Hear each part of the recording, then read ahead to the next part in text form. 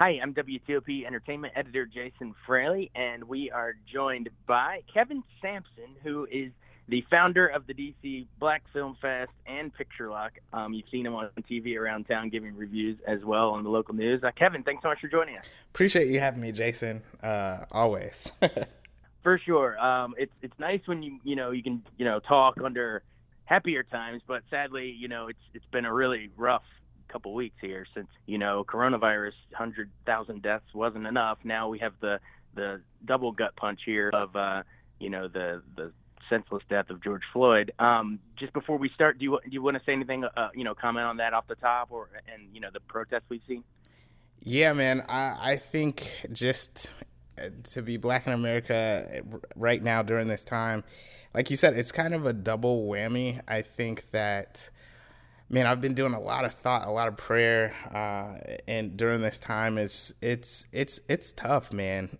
What you're seeing is the result of things just being stuffed down, the result of history, the result of oppression, and it's really unfortunate, man. It's just it's check on all, when people say check on your Black friends, it's not a joke. Like, I think a lot of us have had some kind of touch of depression during this time, or just dealing with so many different emotions. So yeah, man, rest in peace to George Floyd. Unfortunately, he is one of a number of people who have just died when death shouldn't have been the end result. So I think that's all I'll say on that. Yes, absolutely. I mean, hopefully, I think the funeral was today, or it might even still be going on as we're talking. Yep.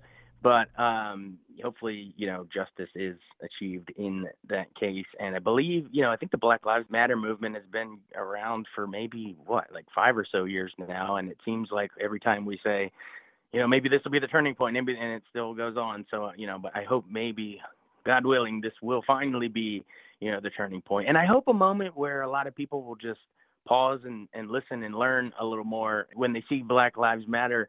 Those first couple years ago, there'd be so many people respond, well, all lives matter. And yes, of course, all lives matter, but you're missing the point when you say that. If a house is on fire down the street, you're not going to say, yeah, what about my house? Yeah, yours is not the one on fire right now. So yes, look, I'm hoping it's different this time, but I guess that's what we're trying to do here with this subject. Yeah, definitely agree with you. I think the interesting thing is, and as we'll see in this list, man, is that this is history repeating itself. And so I guess that's the definition of insanity. So hopefully, like you said, we can just really have cool heads come together so that we can solve this issue. Absolutely. All right. So as you mentioned, we're going to do a list here. You've ranked the top 25 films to help understand race relations in America. You and I are huge movie buffs. I mean, we go way back. Yeah. So we love doing lists and stuff. But I wanted to tell our audiences why I wanted to bring you in to do this list.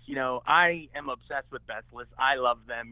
The American Film Institute, all the Academy Award winners, all that stuff. I've studied it for years. But if you stop and pause, history is written by the quote unquote winners. There's a lot of those things and organizations, Academy, the AFI itself, are historically white scholars or compiled by white critics at newspapers, things like that. So it doesn't always tell the whole story. So I didn't want to sit down and put together a traditional, in these times with this tragedy that just happened, I didn't want to put together a list that's just, that traditional, thing. I wanted to bring you in and maybe get, a wider perspective on it. So thank you so much for doing it. I mean, is that sort of your goal with this list, is to kind of do something non-traditional here?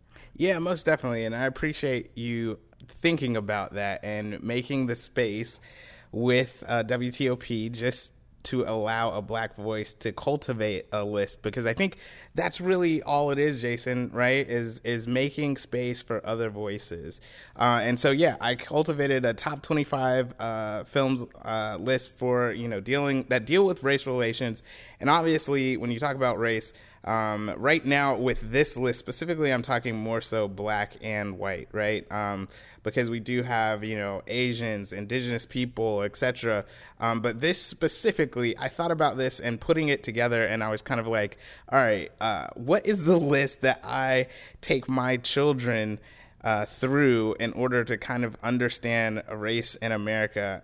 And I think also, like, if aliens came down to Earth and were like, what's going on here? They could look at this list and they could really kind of see, get an idea for what's going on. Cool. So I want to go down the list, number 25 to number 1. But just one more final, preface disclaimer before we hop in. I want our listeners to know, don't be surprised if you don't see some, the quote unquote classics. We're not going to see your, they call me Mr. Tibbs. We're not going to see Atticus Finch, and even some of the ones that, maybe are a little newer that, as you and I were talking before we got on here, maybe movies that handle them with kitty gloves, like right.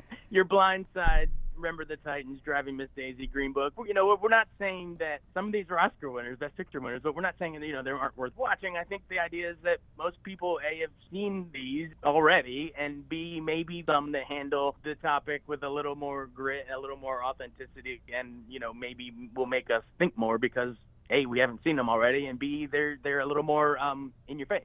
Yeah, definitely. And I think that's the whole key, right? If we continue to raise up, the Helps, the Butlers, the Green Books, etc., that is a certain image of race relations that I think says, like, hey, everything's okay. But I think some of these films that I've put on here are the ones that, like, definitely, like, in black households, like, you watch it and you need a little time to cool off. But unfortunately, they're not written or put together based off of a false narrative. Like, these films, typically, most of them actually, as I look at the list, they are written based upon historical facts. So, buckle in, get some popcorn. Don't be afraid. Just bear with it. And I think at the end of this, like, people will really understand kind of like, okay, this is kind of what it feels like to be black in America. Yes. Fasten your seatbelts. Let's do this thing. All right. Now, so we have 25 here, and you have a dishonorable mention before we get to the 25. D.W. Griffith's The Birth of a Nation, of course, the very first feature-length film as we know it, and yet one of the most racist movies of all time, similar to Leni Riefenstahl's Triumph of the Will for the Nazis, same thing of propaganda. So why did you want to do a dishonorable mention? Yeah, so as you said, Jason, like, we studied this in film school. You have to give credit to D.W. Griffith for the mammoth thing that he put together.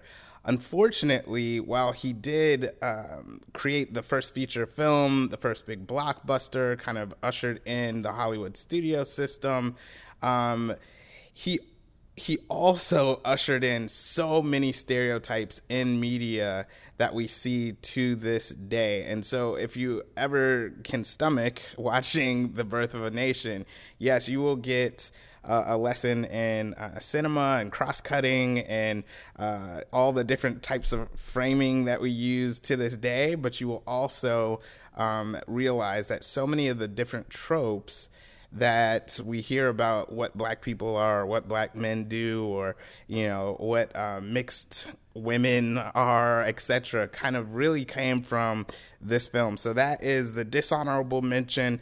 Again, as a cinematic achievement, it's amazing. In terms of what it did and just kicking things off in the beginning of this amazing art that we call film, it really, I feel like, started the roots of a lot of the things that we see in the media today, which is just terrible. Yes, and I think very telling that is the movie that started it all. I think that in itself is very telling. Okay, so now on with without further ado, the actual list. I'm going to turn the floor over to you with each of these and toss it out one at a time. All right, so at number 25, you have The Learning Tree, 1969, by director Gordon Parks. Yeah, so, this is a film that you definitely want to teach in your African-American cinema course.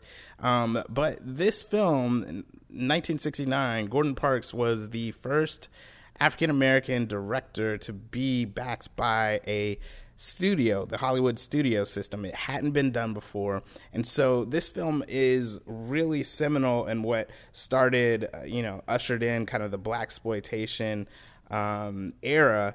However, it really just opened doors for us to see black directors that are able to actually helm films. And so this film really is about a young man, Newt Winger. It's a coming-of-age film in a small town.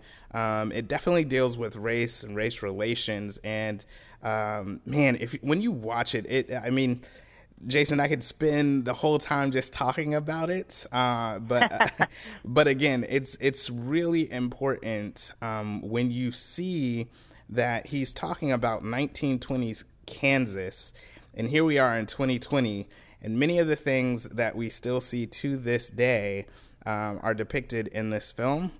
Again, I think it will shine a light on how we have gotten to where we are now. Now, the one great thing about this is that the Learning Tree is really his town, and how it teaches him good things, it teaches him bad things, and the discussion of, all people are bad, all people are good. Like, we all have good and bad in us.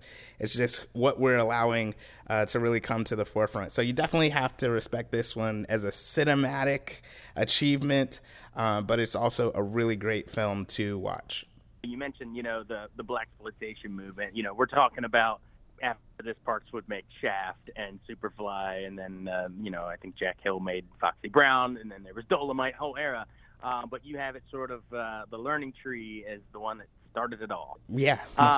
Get Out, 2017, Jordan Peele. I think I named it the best movie of the decade when I recently did a list. So much symbolism in this one. Why'd you have that at 24? I would say the number 6 through 25, is kind of I just needed to put it in the list. I could move this around so many times, and I tried to. But it has to be on that top 25 for sure. Probably people would say, hey, this should be moved up a lot higher. But Get Out, this is one of those films that deals with race without necessarily being so in your face. Like, the way that Peele really wrote this script, infused that sci-fi into it, infused the drama, and the fact that everything isn't so overt. Instead, you really have to think about what is going on, what's being said, looking at, as you said, watching the film more than once. This is definitely one that definitely talks about race, and you can have those conversations afterwards. So it definitely has to be on the list. Get Out. Oh, yeah. There was a critic that once said, you haven't seen Vertigo till you've seen it again. And I said the same thing about Get Out with, the American flag wardrobe they're wearing, the deer antlers, the fact that he picks cotton to escape. There's some of the dialogue lines about the groundskeepers, double meanings. It's unbelievable. I just think it's a freaking masterpiece. Okay, number 23, American History X, 1998 by Tony Kaye. Why did you have that? That's a powerful movie. Man, I know. I remember as, I guess, 1998, yeah, I was still a teenager back then, seeing this film, and it was the first time I remember seeing Edward Norton and really saying, oh, wow, this guy is a good actor. Again, I'm a teenager at the time. But this film... there's something going from hating someone to actually caring for someone. That change that we can all make as human beings is really depicted well, I think, in this film. It's definitely a longer film, at a 2-hour running time, but I think it's definitely worth the watch. And definitely in terms of seeing Edward Norton's character, I think it's Derek Vineyard, and how he goes to prison after being, a neo-Nazi, and eventually comes out a changed person. I think that we can learn something from this film, but I think the way that, again, it deals with race in a raw and real way these are the conversations that we have to have. We have to have the raw but real conversations. We have to understand that, hey, sometimes we've we've grown up in an environment in which, saying, racial words against somebody else it's kind of normal. So like we have to learn. And so I think that this just is a good character developing, character arc type of movie that's really, as I said, raw and real. Oh, it will take your emotions and curb stomp you. Isn't that movie where they make Did you just say yes? Did you just Oh my oh man, my teeth are hurting just thinking about it. Yeah, it's a great one. That scene in of itself is it's terrible. But watch it. Number 22, another great movie, one of the best from recent years. Barry Jenkins, If Beale Street Could Talk, from 2018. Our listeners, why that's essential. Yeah, so, Regina King, she received an Oscar off of her performance in this film. It's a beautiful film. I honestly feel like if you ever want to know and understand in terms of how racism or systematic racism can affect a family, If Beale Street Could Talk really shows this. Obviously based on James Baldwin's 1974 novel of the same name, but you're able to see how a system and injustice can radically change a life like that. And I think that's something that Barry Jenkins was really able to capture in this film.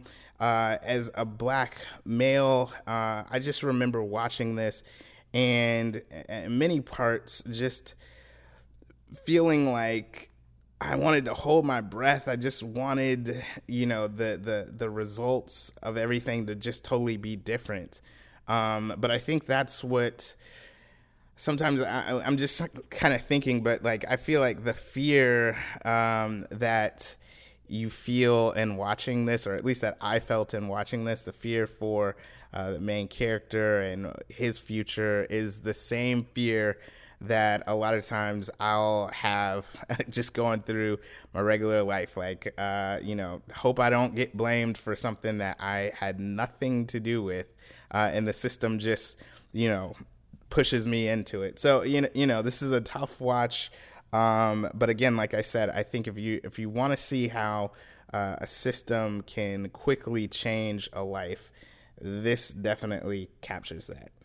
Oh, yeah. And so many human moments, too. I love when they're going through the empty apartment that they're about to move in, and they're carrying the invisible refrigerator. Right. And Barry Jenkins, his camera, I think, is even, comes like a POV from childbirth at one point.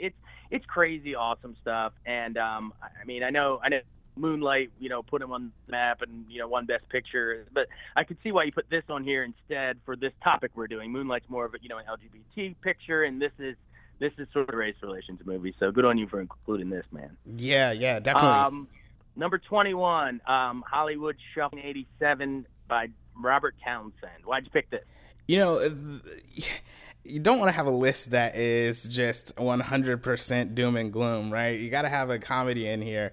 But, the sad thing is that this thing still resonates, Jason. Like, Hollywood Shuffle was made in 1987, and I think we've come a long way, but we still have a long way to go. And the way that Robert is able to give us medicine through comedy is just genius. I can watch this and I still laugh at it, but definitely you want to check this one out. And basically, it's kind of, in some ways, a satirical comedy just about racial stereotypes of African Americans in film and television.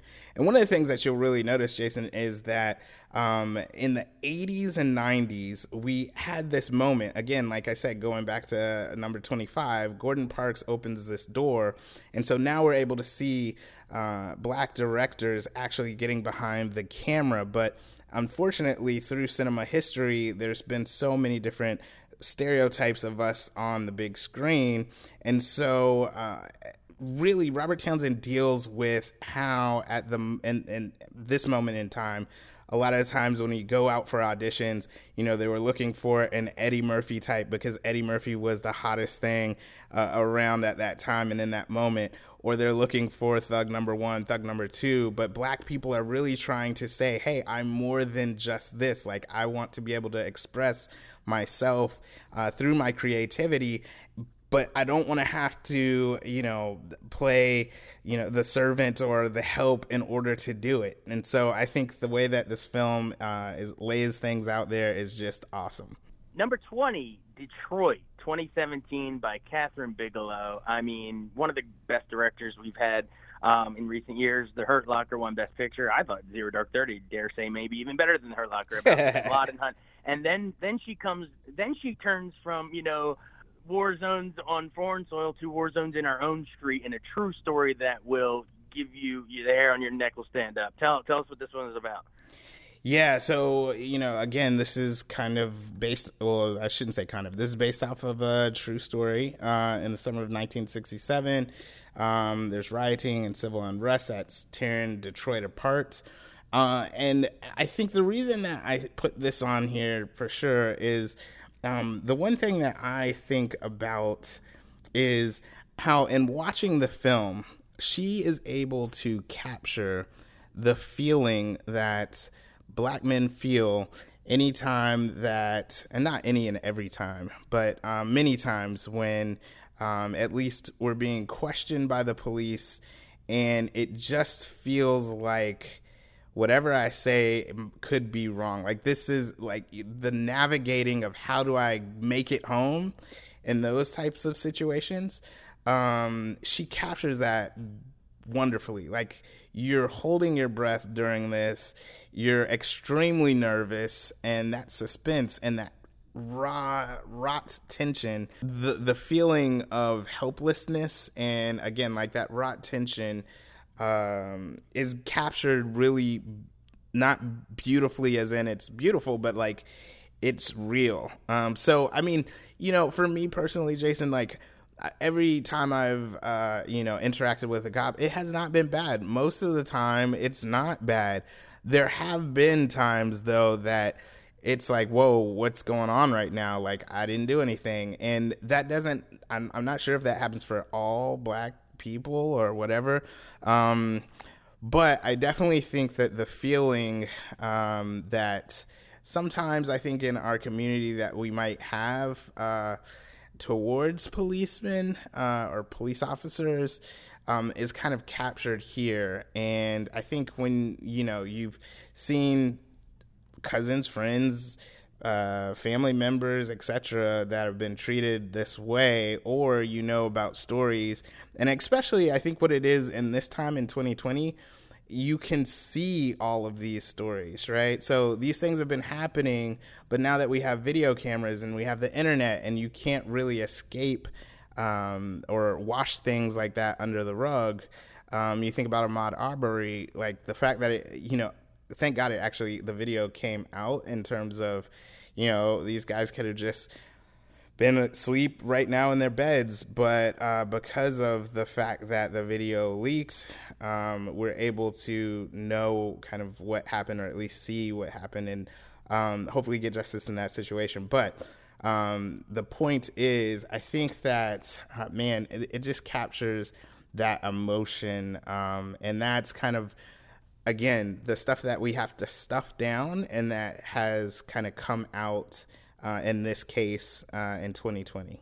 Absolutely. And you had, I believe, John Boyega from, Finn from Star Wars is one of the cops who's trying to hold it all together and, keep the peace during it all. And I know he gave a great speech during protests, I believe, in London yesterday or today. So yeah, there's a lot of brave actors involved. All right, number 19. This is a wild movie. Sorry to Bother You, 2018, directed by Boots Riley. Bizarre sci-fi-ish ending, very in your face, probably a little polarizing, but why do you want to put this on here? Yeah, I think that's the thing about a lot of so if you'll notice in my list, like, I have a lot of films that are kind of late 80s to 90s, right? Because I think it's where Black directors really just got raw, got real, and started talking, right? And then now, it's almost like 20 years later, suddenly we have this resurgence, this new voice from Black directors that is, again, raw and real, but they're speaking in a different way. And so Sorry to Bother You is definitely one of those out there movies that's just like, huh? So, and once you get to the third act, it's kind of like, what in the world? But I really love kind of how he lays out, in a comical way, kind of that feeling of this is how you get ahead in corporate America. This is how you put on a certain voice, etc. And so, again, it's one of those in your face kind of black comedies, but it's definitely worth the watch. Number 18, you have Dear White People from 2014, directed by Justin Simien, and talk about why this was important.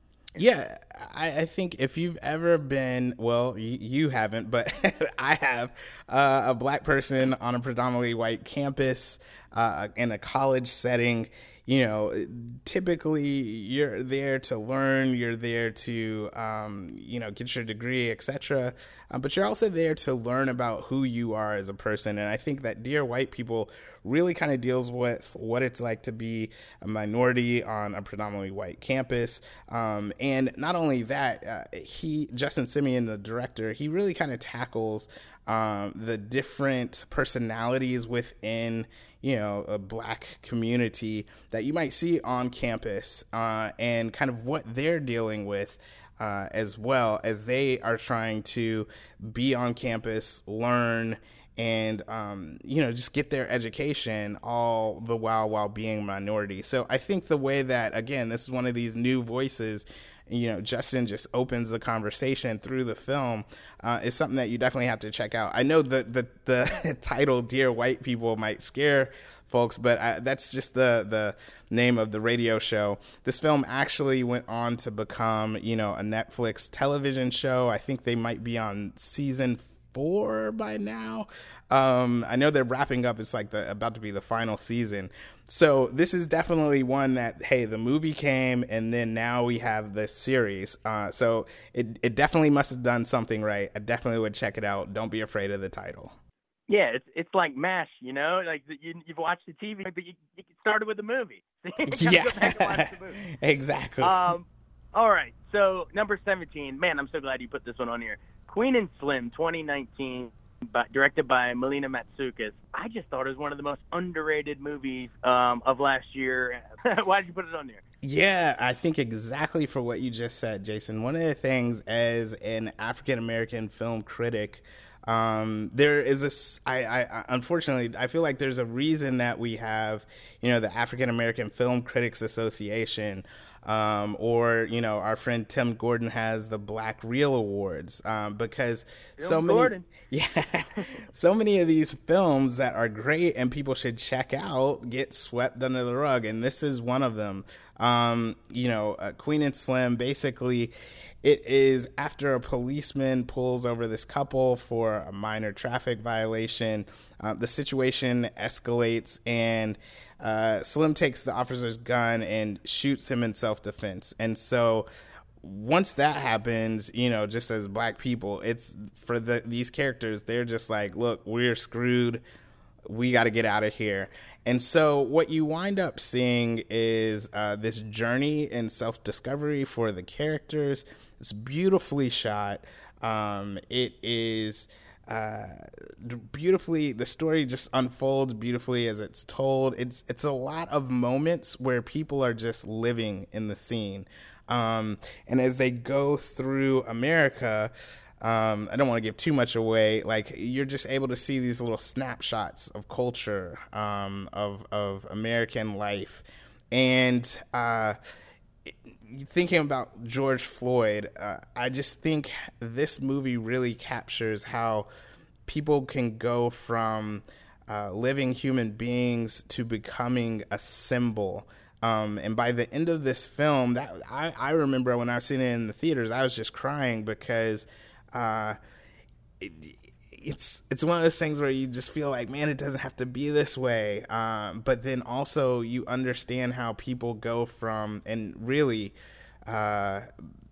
a lot of people are kind of upset right now, and some people are saying, oh, George Floyd, he wasn't a good person, he didn't deserve to die like that, but, look at his history, or this, that, the other, and all these different reports coming out. But if you really want to understand like how and why he becomes this symbol, I think Queen and Slim really kind of shows that. Absolutely. And I think it belongs right up there in the same conversation as, Bonnie and Clyde or Badlands or Gun Crazy, Thelma and Louise, all those. And like those, it's not going to end well for the heroes there. But I think it belongs immediately instant classic in that subgenre there. I loved it. And, a point with that, right, is a lot of times people will say the black Bonnie and Clyde, right? And I think in many ways that's the thing that we have to change. Like, it doesn't need to be a black Bonnie and Clyde. It is just Queen and Slim. It is one of those stories where they're on the lam and it doesn't end well. But it's, as you said, it's just as beautiful as Bonnie and Clyde. It's just told through a different lens and different perspective. But I think when we can appreciate and embrace these films and these stories, even though it might not be the classic, Beatty film, that's what's really important. So I appreciate you saying that. Yeah. The Beatty film is the white Queen and Slim. You know what I mean? Right. We just gotta, and granted, it is a line in the movie and it's in the trailer. That's why I think a lot of critics called it that. But you're right. It's just, let's call it Queen and Slim. All right, number 16, 12 Years a Slave. Oh, my God, 2013, Steve McQueen, Best Picture winner. I still remember where I was when I saw it, and to me, it's the closest thing to sitting and watching, like, Schindler's List. Yeah, man, I think this is honestly a film. I think I saw this once, and I don't have to watch it again. It's one of those films, like, right. You see it once, and, like, you can't unsee it, and you don't need to go back and revisit it. This film really kind of catapulted so many different actors that we see all the time right now. Chiwetel Ejiofor, Lupita Nyong'o. They're both, in household names at this point. But this film is just such a raw look at what slavery was like in the South. The fact that it's a true story of a free black man from upstate New York who's kidnapped, sold into slavery, and for 12 years he was a slave until he could escape. Man, this again is one of those raw, real, you look at it and you flinch looks at slavery. I remember, one of the things I remember is just the soundtrack and the sound design in this film, and how that played such a huge role into it. I don't remember who was actually the composer for this, but that music, it was so off kilter many times because everything that was happening in the film is off. It shouldn't be this way. This shouldn't be happening. It was like overlapping sound, remember? Yes. And that's the thing. That's how powerful this film is, Jason. If we watch this in like 2013, haven't seen it since, but I still remember enough like where I can actually call out scenes, that's how powerful this movie is. I think definitely in terms of race relations and looking at slavery and how bad it was, I think, Steve McQueen definitely nailed it there. And I mean, shout out to Brad Pitt and, the work that he has been doing in terms of making sure that, diverse voices are heard in cinema. It's definitely something that's needed. Right, because Brad Pitt, he's in the movie at the end, but his company produced it. So, I looked it up. It was freaking Hans Zimmer. Of course it was. Yeah. Should have known. But man, Steve McQueen, those long takes of him, hanging from the tree. You wanted to look away in the theater, but he forced you to look at it. And then you even had Michael Fassbender leaning on Lupita's head, almost like she's just some fence post. It reminded me of Eamon Goth and Schindler. I mean, it's like villainous stuff, and I think you're right. It's one of those you probably don't have to watch once to fully get, but it's like hard to watch but impossible to forget is what I would say. Yeah, exactly. And that's the thing with this list, Jason. I think if people actually go through it and they actually pull out some of these films and watch it, you can't help but leave changed in hopefully a positive way, even though it's a really tough watch. Absolutely. Must see. All right, number 15, Let It Fall, Los Angeles, 1982 to 1992. Now, this was directed by John Ridley, a documentary in 2017. Explain why you wanted to put a doc on here like this. Yeah, I think documentaries really help us to kind of understand things, and they also document what's going on or what happened at a certain time. And so with this documentary, it really takes a look at Los Angeles between 1982 through 1992. I think you get a little bit more of a well-rounded view, at least with Black community, Asian community, police. And so you can kind of see, again, just like right now in the time that we're living in, yes, in 2020 right now in this moment, you're seeing this rioting that's happening, and you're seeing the spillover of all of this oppression. And so in the same way, when it came to the 1992 riots, also known as Rodney King riots, this film is able to show you, well, what happened in the decade kind of leading up to it. And so there's another documentary called Let It Burn. I don't know if you've ever seen it. It's definitely an amazing documentary where really it's the footage speaks for itself. So it's not necessarily like kind of narrated, but the footage, archival footage, is cut together in such a way where it tells the story. And so it's really beautiful. It's kind of similar to that. There are, interviews within it, but I definitely think that this is an important film to watch, and documentary, especially when, as I said earlier in the interview, like I've been really thinking about like what's going on in this moment. And not only that, but looking back in history and seeing how things aren't changing. Okay, why aren't they changing? And so I think it's really important to see like this moment in time has happened before, and hopefully it won't happen again. But this is one of those films that can kind of highlight what happened in the past.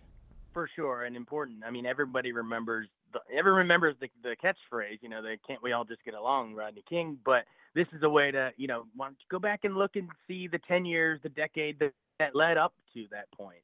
And then, of course, that set the stage for, OJ in LA and basically the whole 90s. Exactly. Number 14. God, I'm just going down this. I'm like, I love this movie. I love this. Mudbound 2017. I remember seeing it out at Middleburg Film Fest. Dee Reese was there, the director. Explain what was so great about this one. Yeah, I think this is when I saw it as well, at Middleburg Film Festival, and it was great being able to see Dee Reese there. So this particular film just looks at some soldiers who were coming back.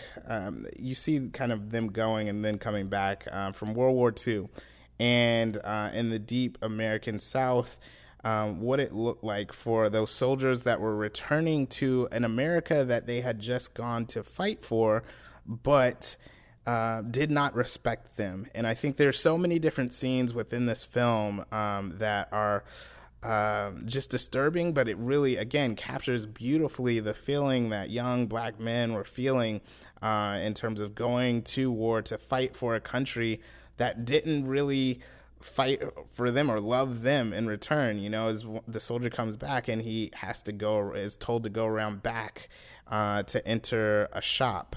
But it's like, listen, I just risked my life for you, and this is how you treat me.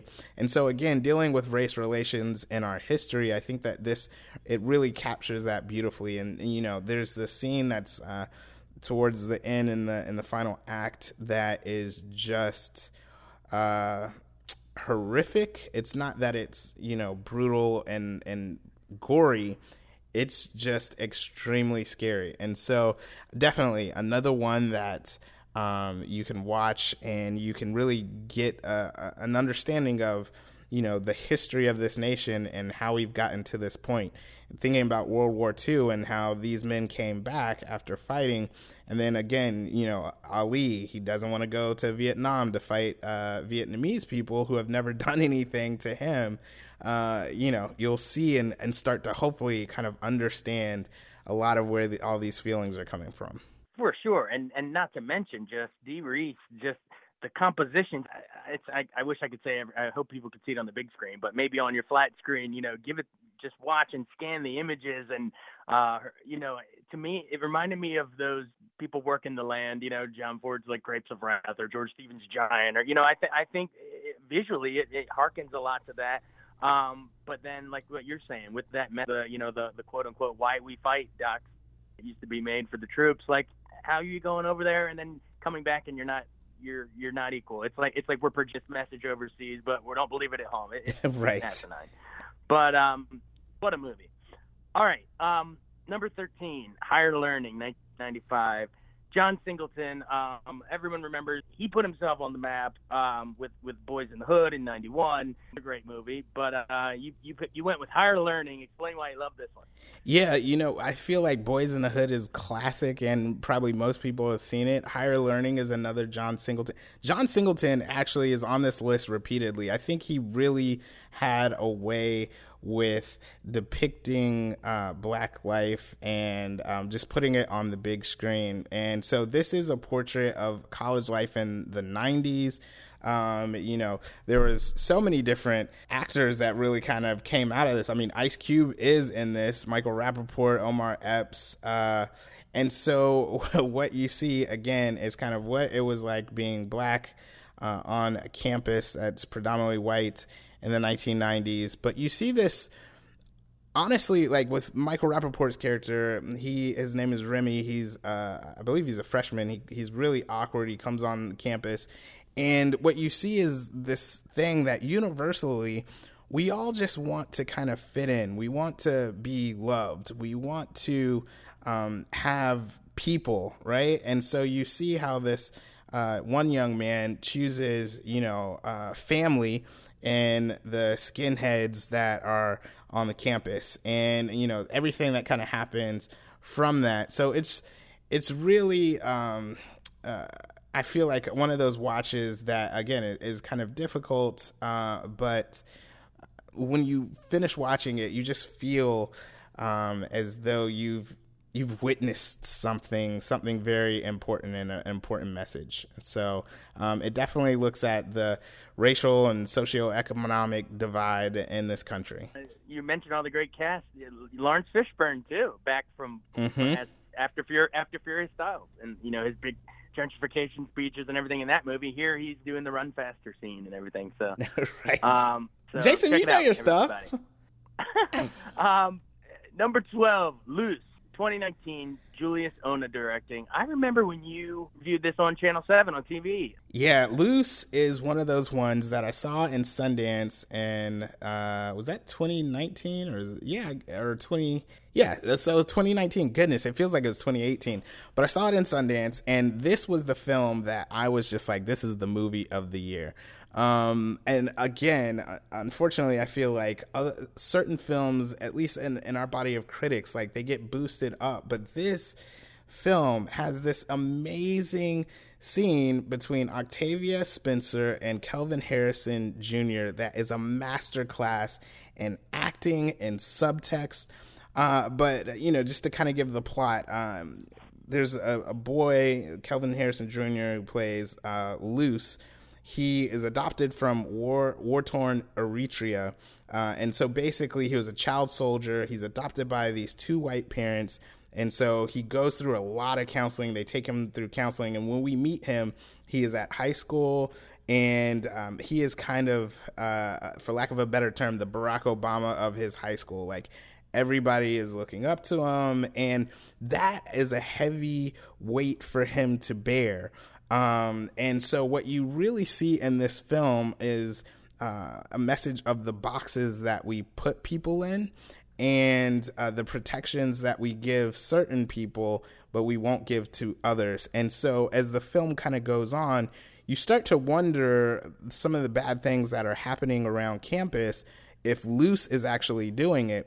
And at the same time, while some of the evidence might point to him doing it, people really kind of, cover things up because Luce is, the golden child, right? He has the amazing story of being a former child soldier and now reformed. So it really does look at like just how do we deal with people, how do we put certain weights on people, and is that fair? And so I definitely think this is an amazing film that people definitely need to watch. Awesome. Number 11, A Time to Kill. 1996, directed by Joel Schumacher. Unforgettable performance with Samuel L. Jackson. Tell us why you had this here. Yeah, this is another difficult film. Gave us some, Matthew McConaughey. Really, his career kind of skyrocketed. Sandra Bullock's in this, but at the end of the day, I think it's a difficult thing, right? So Samuel L. Jackson's, obviously this is 1996. Hopefully people have seen it. If you haven't, you need to. But kind of spoiler alert, Samuel L. Jackson's character is heartbroken because his daughter, young daughter, like we're talking about, I think she might have been 10 or something like that, is raped and then kind of left for dead, right? And so then the men that raped his daughter get off. So he, in his anger, kills them, right? And I'm not saying that this is justified or anything like that. I don't think so at all. However, the one line that always sticks out to me is at the end as Matthew McConaughey is making the closing statements, and he gives these details to the juror, and he has them close their eyes and just imagine this young girl, she's raped, etc. And then at the end he says, now imagine she was white. And I think that is the whole thing, right? Many times we don't place ourselves in other people's shoes, and because of that we see things through our own lens. And I think that if we were able to really just kind of, hey, put yourself in someone else's shoes, like what would it mean if your son or father or brother or cousin, or in many ways, with Breonna Taylor, mother, cousin, was stripped from the earth, but in a way that was just unjust is no other way to put it. And so I think the whole empathy thing is one of the biggest, as we as cinemaphiles, like when we try to boil a film down to a theme, that's one of the things that really is palpable in this movie. I mean, again, terrific acting, so many great actors, a great screenplay. You definitely have to watch this film. Yeah, I remember our good and mentor Russell Williams he was always so angry that Samuel L. Jackson never won the Oscar for that one. Right. Shout out to Russell. All right, we've reached the top 10. I love it. All right, man, this took a while. I'm sorry. No, it's fine. Hey, we can. This is a whole freaking podcast. Go ahead and throw it up on Picture Log or whatever, man. Let's do it right. Let's give people, explain why you picked. All right, number 10. I think one of the greatest documentaries of all time, I'm Not Your Negro, 2016 by Raoul Peck, based on the James Baldwin. Man, I remember where I was when I watched it. I remember I was flying out to cover the Oscars that year, and you're catching up on, you got all your screeners and you're catching up on your docs and your foreign films and stuff like that. And I remember popping in and just being blown away. I mean, it made such an impact that I remembered where I was when I watched it. Yeah. So explain why this thing is so damn essential for everyone to see. Yeah, so the filmmaker basically takes at the time of James Baldwin's death, he had 30 completed pages of this manuscript. And so in this film, he kind of tries to imagine what it would look like if he was able to finish this manuscript. However, there's something that's very tender about the way that this documentary is constructed. James Baldwin was just a very brilliant and intelligent black man, and there are so many different things that these different quotes, like I quote Baldwin a lot in terms of just as he said, to be relatively conscious and a Negro in America is to be in a constant rage. And and it's so accurate, and his writing is so timeless. We obviously talked earlier about If Beale Street Could Talk. That was based on a novel by Baldwin. And so what you really get is this eloquent and carefully edited together documentary that kind of covers some of Baldwin's life. He is able to recount the assassinations of 3 of his friends, Medgar Evers, Malcolm X, and Martin Luther King Jr. And so as you're seeing all this strung together, it's almost like you have this eloquent narrator who is walking you through these deaths and what it meant, and the relationship between Malcolm and Martin and the 2 different styles of thinking. And it's just a beautifully well done documentary that people should definitely check out. I know I actually watched it again the other night on Amazon Prime. So it's definitely streaming right now. You can check it out. Absolutely. I recommend it as much as possible.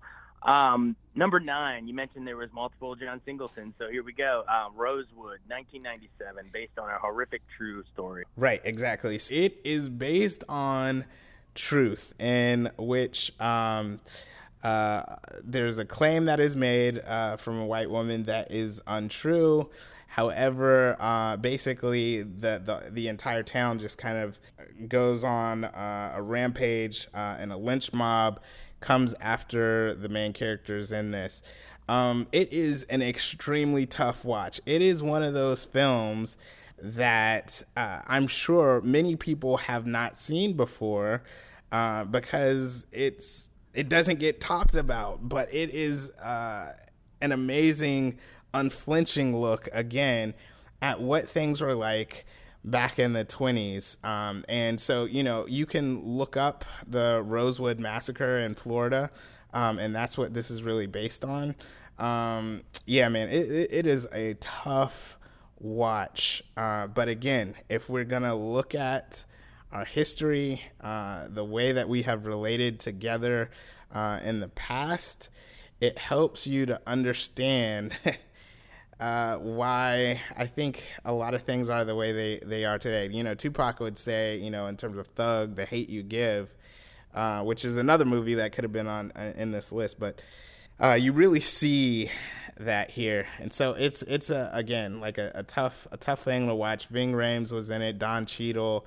You definitely had some great actors. Jon Voight.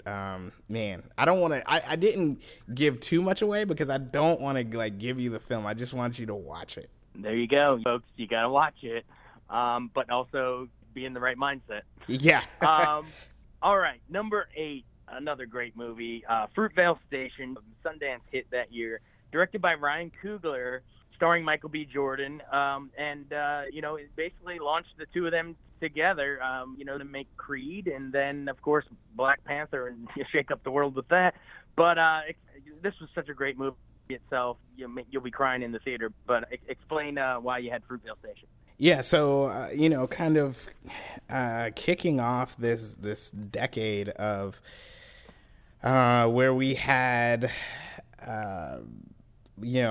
black men and women that were kind of being detained and killed, be it by accident, as some may say, or Oscar Grant was a 22-year-old black man who had gone out for a New Year's Eve party with friends in a BART station, and unfortunately he lost his life as an officer pulled out what he said he thought was his taser, but it actually was his gun, and so he lost his life. The way that Coogler puts this film together and is able to capture the human life of Oscar Grant. Not saying that he's a squeaky clean individual. I think he does show that in the film, and none of us are. But we're able to really see the impact of, again, a life that is stolen, and what that kind of looks like. I remember at the time when this had come out, it's 2013. My daughter was born in 2012. And the final scene, which Oscar Grant's, girlfriend, played by Melanie Diaz, she goes into the shower. She just turns on the shower, has her clothes on, and is kind of like just letting the water wash over her with her daughter so that she can tell her daughter that her father was killed. I mean, that just broke me, man. I was, oh man, it just weeping. So again, Fruitvale Station is definitely a tough watch, but especially looking at where we are right now and why these things are important to highlight and try to get some measure of control as how police relate to civilians and how civilians relate to the police. This is one of those films that are really important to watch. Oh, absolutely. It's a great movie, and I think it came out the week of not the Trayvon Martin shooting, but the Trayvon Martin verdict. I came out that same week, and I just remember being in the theater and the poignancy of it. You couldn't help but think of how the real current events were happening in the headlines while we went in and watched this movie. Yeah. Number 7, another great movie, Selma, 2014 by Ava DuVernay. The movie, I think, probably introduced a lot of people to Ava. She's done a lot since, but put her on the map for a lot of people. And David Oyelowo as MLK during the Voting Rights Act. Explain why this is on here so high. I think deservedly so. Yeah, and as you said, Ava was definitely doing things before this, but it definitely put her on the map. It featured the song Glory, which, won an Oscar that year as well. I think that a lot of times when we think about Dr. King and, when you see a quote-unquote biopic, it kind of gives you this wide view, whereas this is a slice of a particular time in the nation, a particular time in his life, and looking at Selma and that epic march from Selma to Montgomery, and what that kind of looked like, what it felt like. I keep remembering this one scene where she just hovers the camera like right above him, but from behind. And again, kind of that symbol of the weight that was on Martin Luther King at that time. And it's just a powerful, powerful movie. Again, a slice of life that really kind of shows where race relations were at the time. And, just how important the civil rights movement was. But what also, Black Americans had to go through. But I think not only that, white Americans, Asian, everyone coming together to say, hey, this isn't right. We're going to march together. We're going to do this together. So it's really an important watch. You raised such a good point about how, I think it's smart that it was like that she took such a small sliver of life story. I remember the Daniel Day-Lewis Lincoln was just about, the 13th Amendment. This was just about the Voting Rights Act. And I think these are so vast that, yes, you can do a 4-hour, Malcolm X or Gandhi, but sometimes just taking a sliver is just as powerful. All right, number 6, Malcolm X, 1992. Spike Lee even said he, at times, directing it, that Denzel Washington was actually inhabited and possessed by the spirit of the actual What a performance. And explain why this is on here at number 6. Yeah, man, this is one of those ones where this is what, definitely Denzel should have won for. But again, we're talking about that system in films and what do we award what? And, in that year, Al Pacino really kind of got a makeup for the debacle of, his performance in The Godfather. But it should have gone to Malcolm X. It should have gone to Denzel for his role of Malcolm X. But yes, this film looks at the legacy and the life of Malcolm X. And the really cool thing about this is that it goes from him as a young person when he was Detroit Red, and it comes all the way up to his assassination.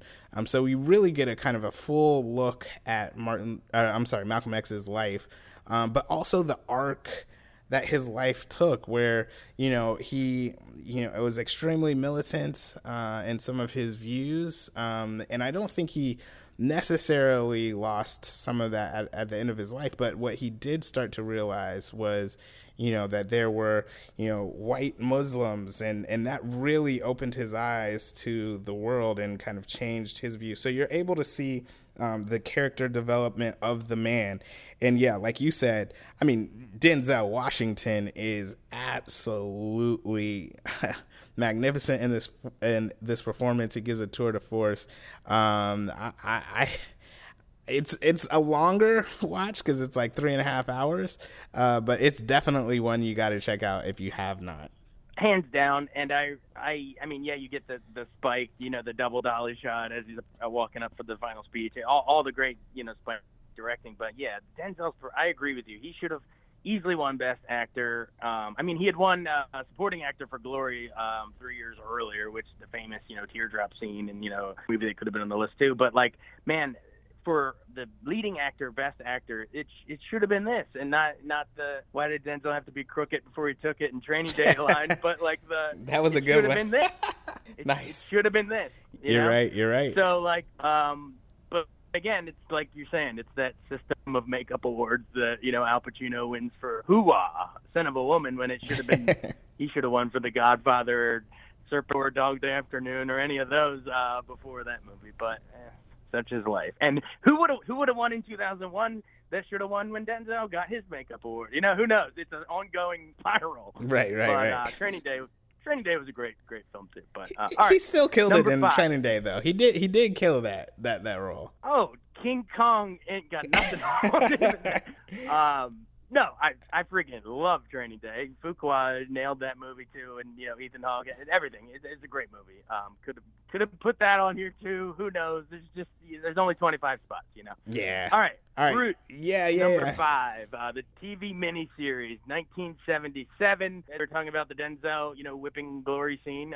Well, here's the LeVar Burton Kente whipping scene, and just tell me why this was a must. Yeah, again, in these top 5, these are kind of the films that either my parents, sat me and my brother down, and we had to watch Roots when we were young, and just in terms of understanding, this is based off of Alex Haley's family history. And so we're able to see how Kunta Kinte, who's in Africa, was sold into the slave trade after being abducted from his village in Africa. He's brought to the United States, and you just see the journey of Kinte, his family, and it goes through, different events in American history, like the Revolutionary and Civil Wars, slave uprisings, and then eventual emancipation. So, in terms of like the before 12 Years a Slave, this was kind of that look and that unflinching look at what it was like to be a slave in America, showing at the same time, I think about the scenes when, like jumping the broom and things like that, and how even through heartache, even through difficult times, Black people would try to find joy, find peace, find happiness. And so, yeah, it's one of those things that I think it just documents a terrible time in America. But yet, if you want to know how did we get where we are, you definitely have to watch Roots. Absolutely. I think they showed it, or at least clips of it, in like elementary school, and I remember being like, wow, I feel like a little young to be like it. It was so right. It's like scarred me in a way, It's very much, it is powerful stuff. All right, number 4, Eyes on the Prize, 1987 to 1990, a PBS documentary series. Too many directors, to name from all the different episodes. Right. Why'd you want to put this? Yeah, it's huge because I think this is a 14-episode miniseries that was put together. Originally, it was on PBS. What it does is it documents the civil rights movement. It takes a look at, the Montgomery bus boycott in 54, school desegregation in 1957 in Arkansas, the right to vote battle within Mississippi, Voting Rights Act of 1965. So again, in terms of looking at the history of America and just kind of how we got to where we are, I think this is a documentary that really puts that in perspective. Like I said, my parents actually sat me and my brother down to watch this when we were kids so that we could understand what was going on. So again, these are kind of the films and miniseries and documentaries that I think people should watch just to kind of get a different perspective. One of the things in this documentary that gave me nightmares as a kid was the story of Emmett Till. And just being able to, at the time I was a young boy, black boy watching this. And so learning about Emmett Till's story and how he was a 14-year-old African-American boy who was lynched in Mississippi in 1955 after being accused of offending a white woman in her family's grocery store. It was one of those things where you kind of feel like, could this happen to me? Not only that, infamously, his mother allowed his funeral to be an open casket. So after, he had been lynched and he was drowned, his body was bloated, it was disfigured. And so you're able to see that. And that's what gave me nightmares as a kid. When you look at Emmett Till, he was a handsome teenager, and then you look at his body, it is extremely scary. And so it's not that I'm trying to scare people, but America's history is ugly. And I think, again, these are one of the many different stories that is told within this documentary or miniseries, and so it's definitely important to watch. Absolutely, and you mentioned the open casket. That casket itself still at Smithsonian African American History Museum of History and Culture.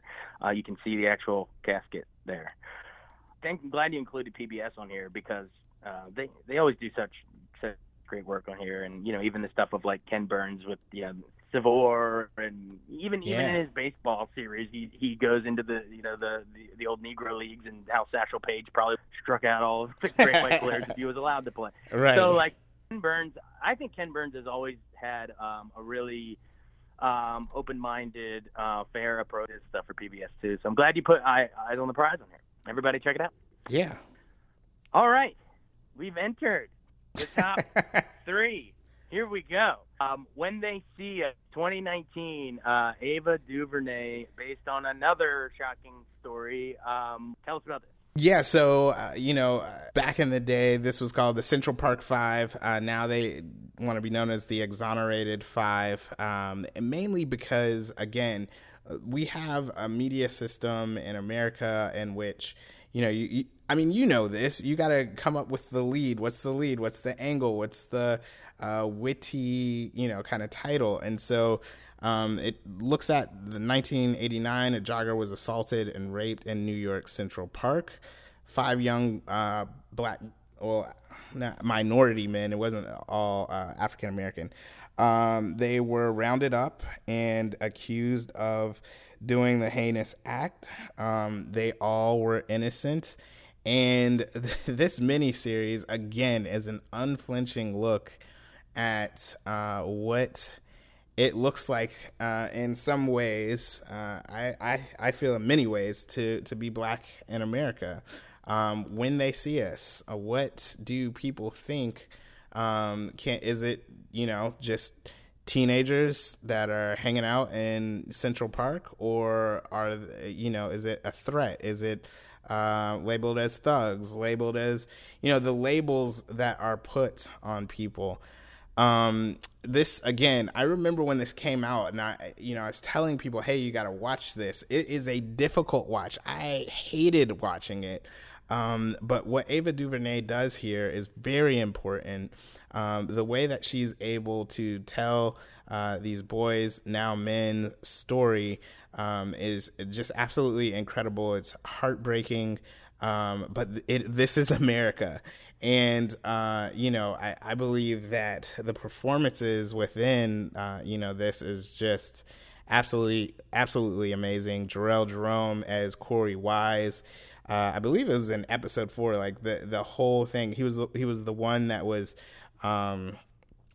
in prison the longest, and many times he was isolated and by himself. And what that does on a human's brain. But not only that, like to be innocent the entire time. And so again, yes, another unflinching look at life in America. And so I definitely suggest people see it. Again, this is not easy stuff, Jason. This isn't easy, digestible stuff. I remember watching this, you can't watch it, you can't binge it in one night. Like you got to watch it over the course of a week or something. Like, take in part 1, then take in part 2 a couple days later, calm down and, just kind of, digest it as you can. But it's very important that we take a look at the truth. We take a look at the issues that we're facing. Absolutely. And I remember you mentioned Jarrell Jerome's performance. He won an Emmy for it. For lead actor in a limited series. And everyone remember him as the middle-aged Kevin in Moonlight. All right, number 2, 13th, 2016, another documentary by Ava DuVernay. You have her back-to-back here. Just shows, and she had 3 in the top 10. Shows how, the amazing work she's doing. But talk about this is about the criminal justice system. Another, I think it was on Netflix. Might still be. But explain, why once you see this, you'll look at the world differently. Yeah, I just want to say Black women are brilliant, and all women are brilliant. But in the way that Ava is able to tell stories, she's just an amazing storyteller. And so, yeah, as you pointed out, a lot of her films actually are dealing with race and race relations. And so, yes, 2016, she did a documentary that was exploring the history of racial inequality in the United States. And specifically, it really was kind of focusing on the nation's prisons and how they are disproportionately filled with African Americans, and the fact that African Americans being I believe it's 13% of our nation's population, yet they are the majority of people that you find in prisons, and so this documentary really kind of looks at why that is and how that came to be. And so again, this is one of those things that will kind of help to further expand and educate and give you a bigger picture of how things have gotten the way that they are to this day. For sure. All right, and we've reached the top of the list. Number 1, it's sort of the default answer, but in this case, it's the right answer. Number 1, Do the Right Thing, 1989, Spike Lee's masterpiece. Ahead of its time, should have won Best Picture. Instead, it went to Driving Miss Daisy. Spike Lee even referenced that when he won his makeup Oscar for Black Klansman, against The Year of Green Book. He said "Do the right thing" in his speech. But talk about why it's a classic and so daring in so many ways. Yeah, I watched this the other day. I got to write another article on Do the Right Thing and its importance. And obviously, it's very important to American history. It's in the National Archives. This film, and I think, as I was saying before, in the 80s and 90s, we had this explosion of Black directors who got the camera and, just really said what they needed to say. There's a certain amount of youth when you're young. You're not jaded by society. You're not afraid to say what you have to say. And that's what Do the Right Thing does. It looks at one of the hottest days in the summer in Brooklyn, and basically, as tensions kind of rise, what we're able to really see is this interplay between, Italian Americans, Black folks in the neighborhood, Koreans in the neighborhood, Latinos in the neighborhood, And what Spike does is he doesn't answer questions. And I was watching this again the other day, and it's amazing to me. French New Wave is kind of all over this in terms of, geeking out cinematically. But how he breaks the fourth wall, which means, direct address to the camera, direct address to the audience. So, as he's allowing different races to just spit out all of the different names that we may call each other, racial names and just all the kind of vowel things that could be brewing for some people on the inside. And he just puts it out there, and it's raw and it's real. But he doesn't necessarily say, hey, here's the answer. What eventually happens is one of the guys in the neighborhood, Radio Raheem, is killed by the police, which kind of starts a riot. And the interesting thing, again, is that, this was based off of, killings that happened at that time at the hands of the police.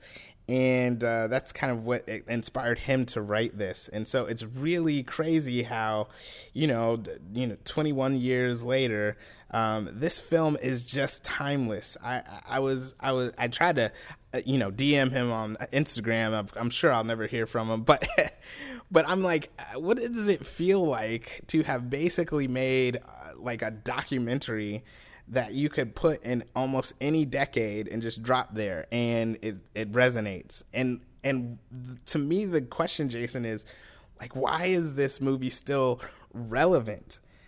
You know what I mean? Like, why have we not grown? Why is this, you can pop this in and it's still reflective of today?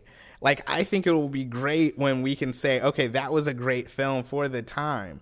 But like, I don't know. That part boggles my mind. But yeah, I definitely think just in terms of the open-endedness of this film, the fact that he doesn't say what's right or wrong, it allows you as a viewer to ingest it, and your moral compass is kind of telling you what's right and what's wrong, right? And so, yeah, I just think it's a powerful film.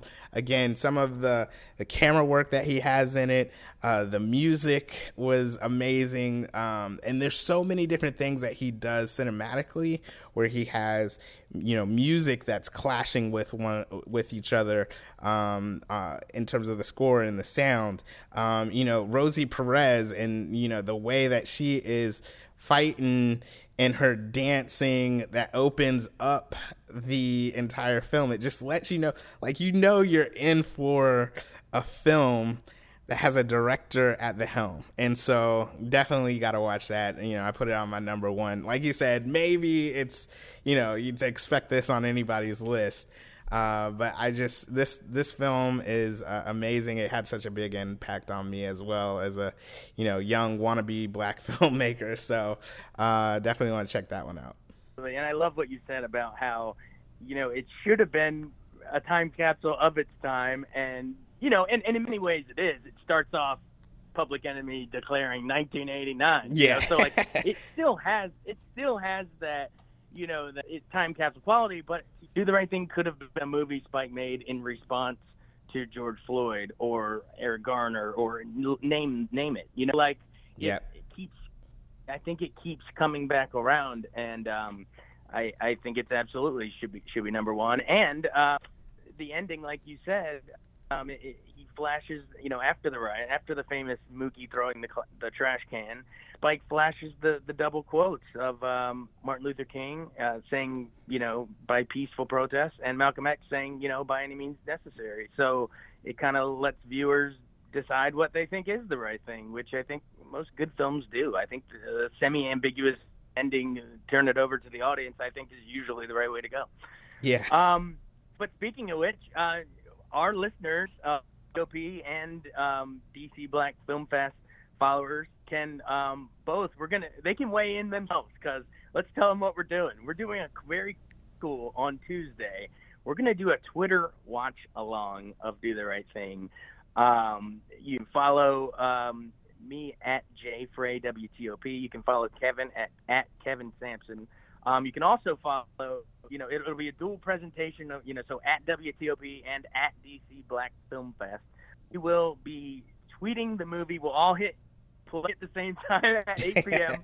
Right. We'll all hop on Twitter, 8 p.m. Tuesday.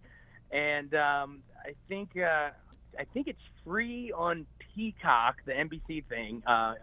If you speak Do the Right Thing into your Xfinity voice remote, it came up for free for me. Hopefully that's still the case Tuesday. But I know you can also rent it on Amazon, Vudu, iTunes, YouTube, Google Play. So anything you want to say about the live stream? I mean, I want it to be something where people, can conversation.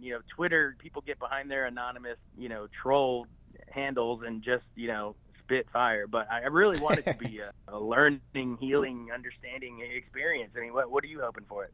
Yeah, man. I mean, I think it's just a classic film, and like everything, all the reasons that I said, just the way that it's raw, it's real, it's in your face, you can't escape it, and I hope we can just like watch it together, like have some laughs, some jokes, but at the same time we can also maybe bring up questions, and those little splinter conversations that can be started. I think that's the biggest thing, Jason. Can we just have conversations with one another? Can we hear one another out? Why is it that you support this person? And just sit there and actually listen and learn. And if you get up from that moment and you still are in disagreement, that's fine. But I think when we don't listen to one another, bad things happen. And I think that it'll be really fun for us to do this, man. I'm hoping for the best, so we'll see what happens. Perfect. I can't wait. It'll be fun. But thanks so much for doing this. It turned into a nice hour and a half conversation, but that's what you can expect from I know. We always do this. No, but you know what? I think it's important and great suggestions for everyone to watch. I almost feel like, it's like before you say anything about the current situation in America, watch these 25 movies, and then you might maybe have room to say something. Yeah, man. And Jason, one thing I do want to say, and I just appreciate the fact that you realize that, hey, you have a platform, WTOP Entertainment page, and when you came to me, you had said like you wanted to do something and you wanted to give space for a Black voice, and I appreciate that, man. I think that we all got to give space for one another. It's not a black-white thing. Like, we got to give space for, Asians to tell us, like, what are the top movies that we should be watching, right? Because so many times we're not going to see great films, and we'll miss some of that cinema. And so by opening up the space to be able to talk together, I think that's so important. So I appreciate you giving me that opportunity. Awesome. Well, thank you for taking me up on it. So appreciate it. Everybody check out the list on WTOP.com and join us for the co-production of TOP and DC Black Film Fest on Twitter, Tuesday, 8 p.m. Do the right thing. Watch along. Kevin Sin, thank you so much, man. Appreciate it, man. Thanks.